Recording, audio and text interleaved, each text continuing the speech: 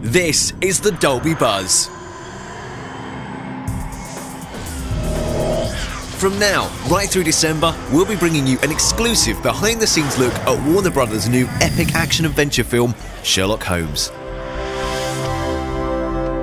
Over the next month, we'll be speaking with the cast. This is a Sherlock Holmes detective story. Catch up with the director, Guy Ritchie. Holmes' capacity to think, which is almost autistic, he can take an enormous amount of information and process it. Discover what it takes to bring this epic adventure to the big I screen. get a lot from being out on the streets. It's tougher in a lot of respects. The control on the location. Plus, each show will also catch up with the masters of cinema and sound, the Dolby sound engineers, who will give us an insight into how they work their magic. So many of the footsteps and little effects that make things believable are added in afterwards.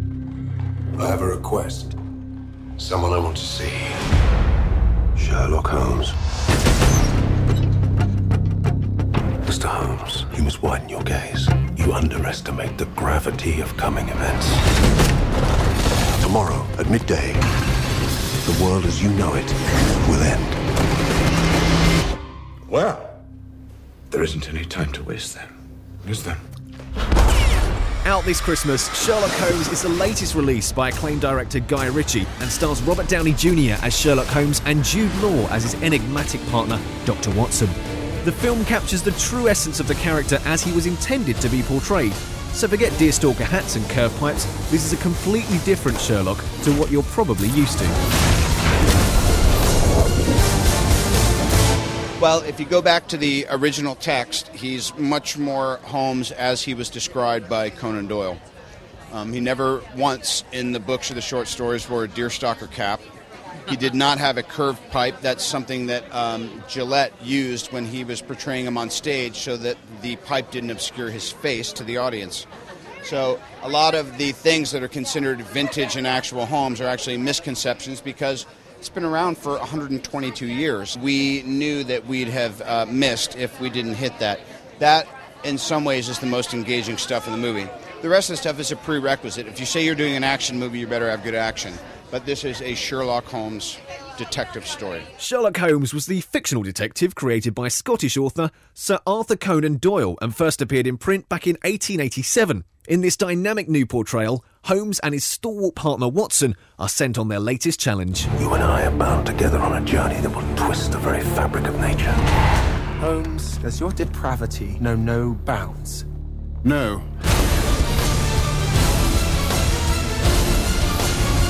Revealing fighting skills as lethal as his legendary intellect, Holmes will battle as never before to bring down a new nemesis and unravel a deadly plot that could destroy the country. It's a very big scope movie. Probably the biggest movie I've ever done. Here's director Guy Ritchie. We try to make it as contemporary as we possibly can to make it gritty. In summary, ears ringing, jaw fractured, 3 ribs cracked. Holmes was the first Western martial artist. The whole thing is being reinvented as something much more dynamic. I don't think there's a magnifying glass inside. The witness stated that he saw Lord Blackwood rise from the grave. I want you to find him and stop him. That'll take every ounce of my not inconsiderable experience. The soundtrack to the film is much more than just the music. All the intricate details, including voices, effects and atmosphere, are all brought together to create an incredible ambience we almost take for granted. But how do the engineers at Dolby capture such sounds and deliver them in such a dynamic way? We caught up with Julian Pinn from Dolby to get an insight into this fascinating world. Typically, it's a very well understood process these days to create good sound for cinema. And typically, we find ourselves coming in at a post-production, distribution and exhibition. Production or pre-production is the planning, production is the shoot, and post-production is taking all the elements from the shoot.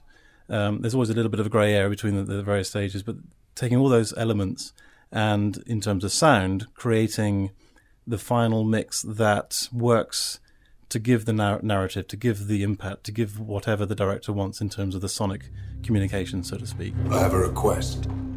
Someone I want to see. Sherlock Holmes. Most microphone techniques for dialogue are typically using a mono mic, actually, just to pick up a very clear, distinct dialogue from the actors. And of course, sometimes the actors' voices are replaced in post-production. If an aircraft flies over, for example, or some particular element of the picture is exactly what the director wants, but the sonic performance isn't so good. But all these elements are brought in, so the studio would go through a series days worth of what we call dialogue premix, for example, and then effects premix and other premixes that will bring in a very much a pyramid fashion, all the separate elements that we, as an audience goer or a cinema goer, kind of take for granted in a way, that we think that everything that we hear in the cinema has been captured on set, and that's not the case at all. He's just as brilliant as you are, and infinitely more devious. We'll see about that. Of course, music is fed in post-production, but so many of the footsteps and little what we call Foley, the little effects that make things believable, are added in afterwards. Especially if there's a horrific murder sequence, for example, where you cannot record the sound of somebody actually being murdered. So all these sounds have to be recreated to be, as best as we can, believable. Now that is the role of the production crew, the sound crew. What Dolby does is to give the crew a set of parameters within which to mix. So we have a number of, probably several hundred actually, studios located around the world, where we've gone to those studios and equipped them with Dolby encoding equipment, and we set up their loudspeaker performance to give a very standardized set of characteristics, so that when a client goes into that studio, they have a comfort that what they hear in that room is very much what it's going to sound like in the cinemas around the world. And that's very, very important, because when mixing a movie, there's such a massive range of sound levels, tonal levels, stereo imaging, whether it's surrounding you or in front of you and hard to the center of the screen or not. It's from subtle kind of clock ticks or footsteps of somebody creeping up behind you, or if it's a thunder crash or a volcano erupting. The sound system has to be able to cope with all that range of sound levels, very much more so than you would do with normal television or with your CD of even a pop concert. It's very, very controlled dynamic range with that kind of music, for example.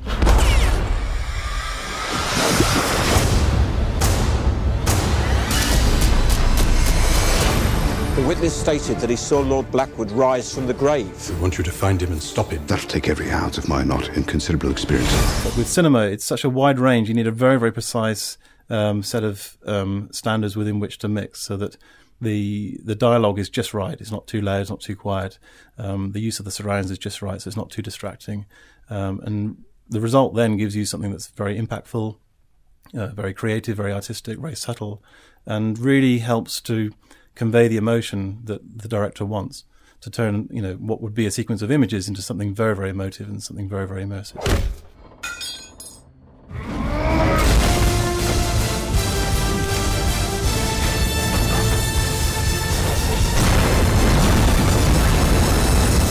Very, very typical these days to exceed 200, 300, even 500 mixed channels all going at once. If you think of all the dialogues that are coming up at once, all the treatments of those dialogues to make them sound that they're in the room that we're witnessing. If you're in a car park with a very, very long reverberation characteristic, for example, if they have to replace some of that dialogue later date, they have to then mix that in so it sounds believable. And if they do their job right, then it will be completely invisible, what was actually recorded there and then and what was recorded later on in post. So we come in, and behind the scenes, when a director or producer goes to a particular studio, a Dolby accredited studio that we've got a partnership with, first of all, they have a confidence that it's set up correctly. They are seeing, going into detail, a projected image, very much as it is in the cinema, that the loudspeakers, if you think of a 5.1 sound system, which is a system that a lot of people take for granted now, but it's a system that we introduced actually back in the 70s with Superman, would you believe, on 70 mils. It's been around for some time. And the 5.1 is basically set up as 3 speaker channels, left, centre and right, that are actually physically located behind the screen material. So they're firing through holes in the screen.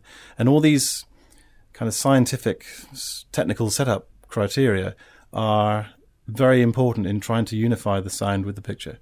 So if the speakers were positioned incorrectly or they didn't have the correct power handling characteristics, etc., then it would be very difficult for the sound crew to mix in that environment. We begin with 2 men from a city of 4.5 million souls, a genius and a gentleman.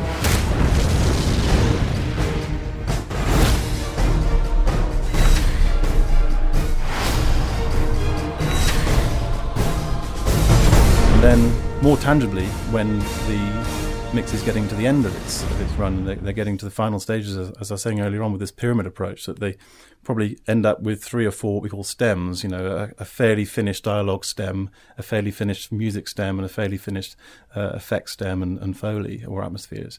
We would then come in and just give a very final quick check of the studio, make sure there's nothing untowards going on with anything, and making sure that A, the technical setup is correct, and B, with our consultants' kind of years of experience of listening to hundreds of movies around the world mix, we can, if asked and if we feel appropriate, give some advice about how best to make use of the Dolby Digital sound system.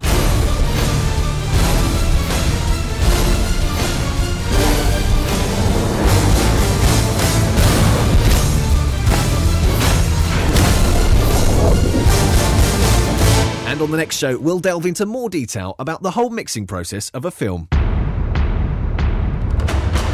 I have a request. Someone I want to see. Sherlock Holmes. You and I are bound together on a journey that will twist the very fabric of nature. Allow me to enlighten you. Tomorrow, the world as you know it will end. Well, there isn't any time to waste then, is there?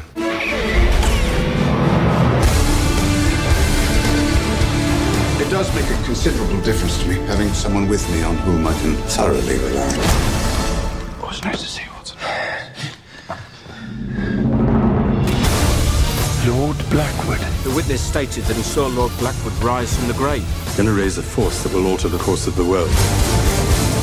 He's just as brilliant as you are, and infinitely more devious. We'll see about that. Nice touch. I was simply studying your methods. Should the authorities ask me to hunt you down? Holmes, leave the case alone. Case for you. Save your bullets, Watson. What was that about saving bullets? First point of attack, right ear. 2, throat. 3, cracked ribs. In summary, neutralized. You've never complained about my methods before? I never complain. When do I complain about you practicing the violin at 3 a.m? Your general lack of hygiene or your experiment on my dog? Just kill the dog. Again. I wanted to change the world, but I'll settle for ending yours. I wish you would.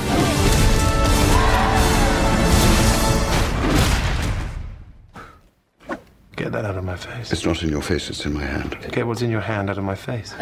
They've been flirting like this for hours.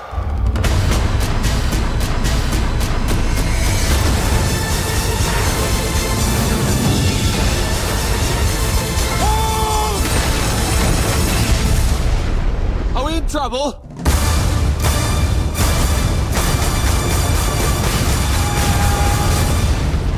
Watson, you have the grand gift of silence. Makes you quite invaluable as a companion.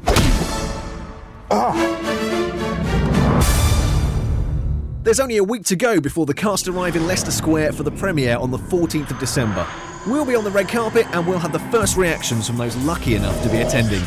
If that wasn't enough, next show will also have an incredible exclusive competition for all Dolby Buzz listeners, so make sure you subscribe now. For more Dolby info, check out our newly improved website at dolby.com. You've been listening to the Dolby Buzz. Entertainment surrounds you. Shouldn't your audio insist on Dolby?